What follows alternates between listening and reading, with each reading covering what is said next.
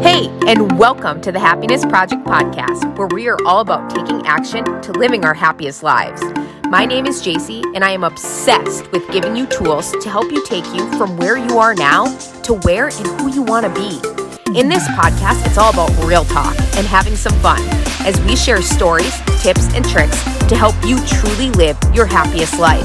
I don't promise to have all the answers, but as a once beat down, burned out teacher, I am passionate about helping you find yours.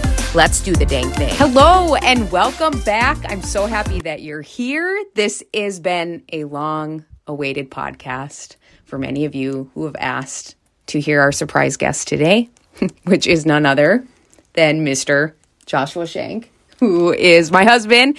I get asked a lot about marriage advice, which I want to say before we even do this interview that neither of us are marriage therapists. We're not doctors, okay? Or therapists.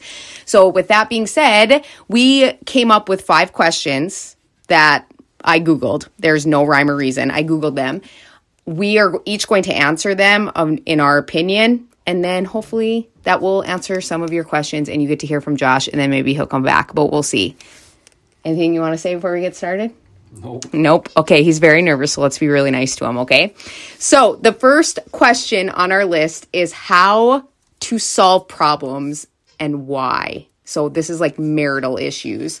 So how to solve them and why would that be? And Josh is going to answer first and then I'll answer second.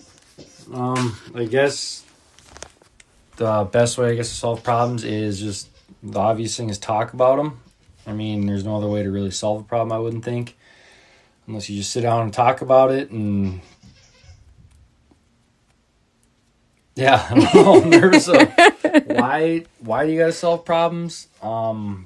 There's been a few times where we've gone to bed angry at each other, and me personally, I don't like that feeling.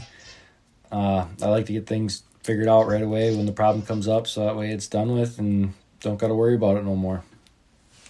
That is very true. He is like a pusher. Like if there's an issue, he likes to push. Like he wants it figured out, and I am like, give me 5 minutes to calm down before I rip your head off. And that is like where we're really different. But he's right. Solving problems is really, really important. I also am a builder. Like Josh always wants me to make sure that I tell him if there's an issue. But sometimes I'm like, okay, am I being crazy? And then I let problems fester. And then before you know it, I blow Josh's head off. And then he's like, why didn't you tell me that this was bothering you? I'm like, I don't know. So I would agree. I think that this is different for everybody. Obviously, how you solve problems is going to be totally different than us. But communication, when they say communication is key, they're not lying. Okay. Ooh, Josh is going to love this one. This is his love language. Are you ready? Question number 2, ways to be more intimate, and not just like ways to have more sex, ways to be more intimate. You go first. I think a good thing with that is the type of world we live in now is a digital world. So ways to be more intimate could be just if you do have a date night, you go out for supper or something, try to leave the phones in the vehicle and just have a normal human to human conversation, interact that way. And I don't know, maybe if you can find out something new about your partner, if you haven't been together that long, there's one way to do that. But yeah, I just think with the digital world we live in, it's one way is to kind of get out of that and just have a little more human to human interaction. That was a very good answer. Did you steal that from me because you thought I was going to say that? That's actually not what I was going to say, but that is actually a really good one. I was actually just complaining to Josh the other week. I'm like, get off your phone. When I'm talking to you, get off your phone. And he's like, what? I'm checking my fantasy football. And I'm like, I don't care. I want to talk to your face, not to your phone. And so I totally agree with that. I also think that, I'm probably going to embarrass the both of us when I say this, but I think it's really important in order to be intimate sometimes. If you're going like more on the sexual side of things, it's really important to communicate those things. Sometimes you're like, oh, I didn't know you didn't like when I do that, or vice versa. And it's like, oh, we had no clue. So I think that, again, communication is really a big thing with intimacy. And intimacy obviously doesn't just mean sex. It means in other ways too. Like Josh said, like just being present, I guess, is really, really important. So I would totally agree. Okay, question number 3. What's an important marriage quality?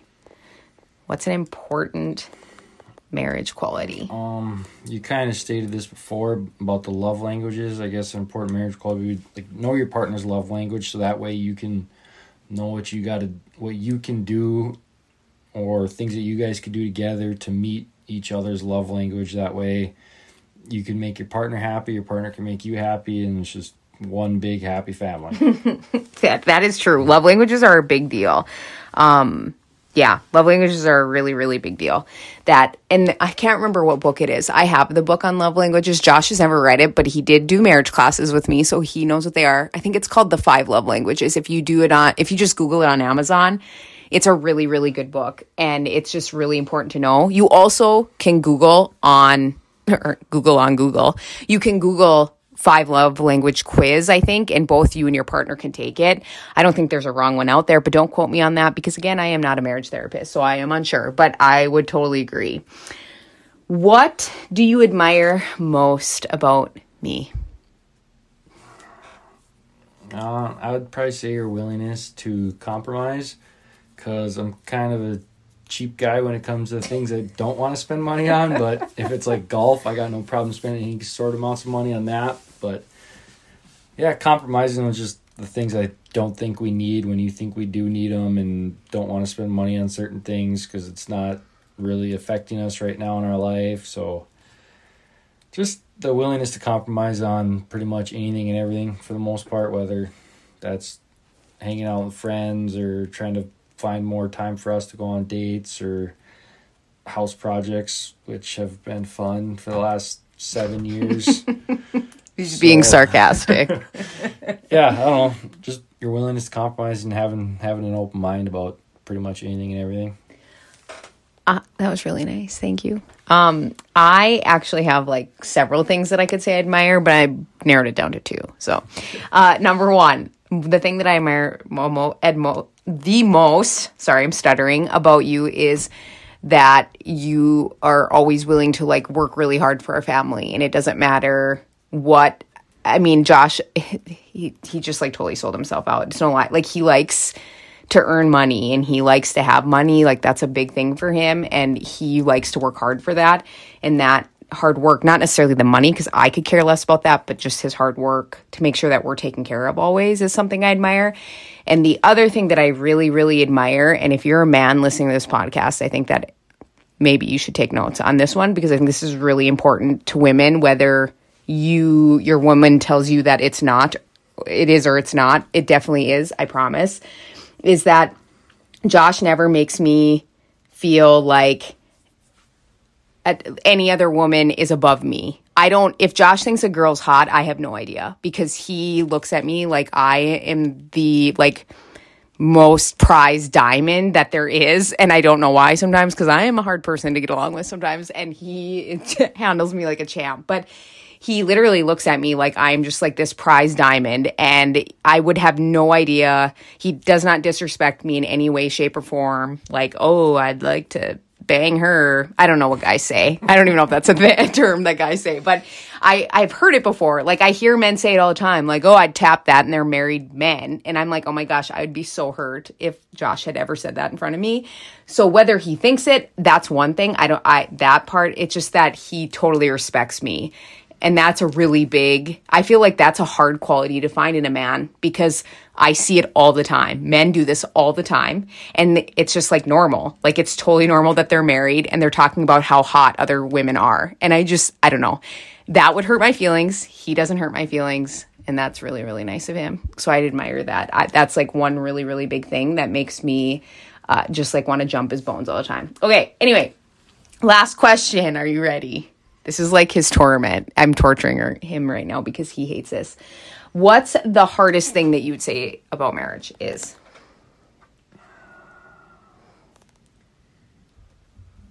I don't know.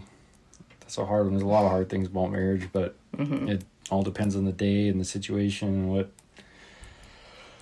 what comes up that day. But I don't know. I guess this could go back to different questions. Hardest thing about marriage, I think, would be like compromising, because you two are two totally different people, and you have different feelings and thoughts about everything. I mean, there's a few things you agree on, or a lot of things you agree on, which is great, but you're not going to agree on everything.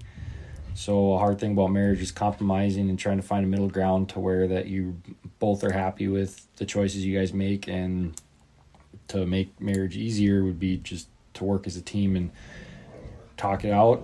Like, this goes back to the first question, solving problems. Just communicate and figure out the situation and come to some common ground that you're both okay with, I guess, and go from there. Don't make things too difficult.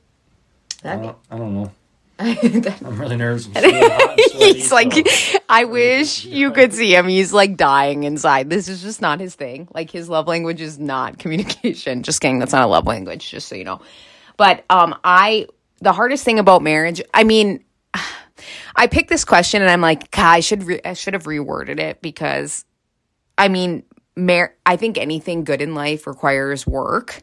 And marriage is no different. It requires a lot of work. And I think sometimes in marriage, it can be really challenging because sometimes it feels like you carry the load more than the other person. That's not necessarily true. It's just how you feel. Like, maybe you feel like you're handling the load with your kids more, or you're handling more house chores, or you're the one who's planning the date nights all the time. And it just feels like you're carrying this load all the time and your partner's doing nothing. But in reality, that's not what's happening, which all then boils back down to communication. So I think communicating can be really hard in marriage, because it's really easy to assume things about your partner. Number one, I'm really guilty of that. I'm like, oh, Josh doesn't love me. He didn't do this. Josh is like, holy crap, you're psychotic. Like, you need to go get help. Just kidding. He doesn't say that. But it's like really easy to assume things, especially negative things about your partner, when you're feeling like maybe your cup is empty or your love language is empty. And so I just think that communication aspect can be so challenging in marriage, but that's why it's so important. And it also, I think marriage requires work. A lot of time people get married and they just think that, oh, like the work is over, right? Like, we're married now, so we're good. There's no more work that has to be involved. And I just think that that's so not true, because you guys are always changing. You're always evolving, and things are just always different. Whether you start out married and then you add some kids or some animals into the mix, like, things are always changing. So it's just really important to make sure that you're on the same page and that you're communicating. Anything else? Mr. Shank, do you want to add in like 5 more questions, or are you good? No, I'm good on questions. So that is it. That is your well-awaited podcast episode that you guys have just really been asking. I just want to say that maybe expect another one from Josh in a year or so. Like, it could be 2. You know, he might be traumatized after this, but he'll be okay, I promise. Don't feel too bad for him. But thank you for being here. We appreciate that you're here. And until next time. Thank you so much for listening in. If you love this episode, it would mean so much to me if you shared it with a friend, or post it on social media and tag me in it, so I can personally thank you for getting the message out. I am so freaking grateful to be on this journey with you. Until next time, I'll talk to you soon.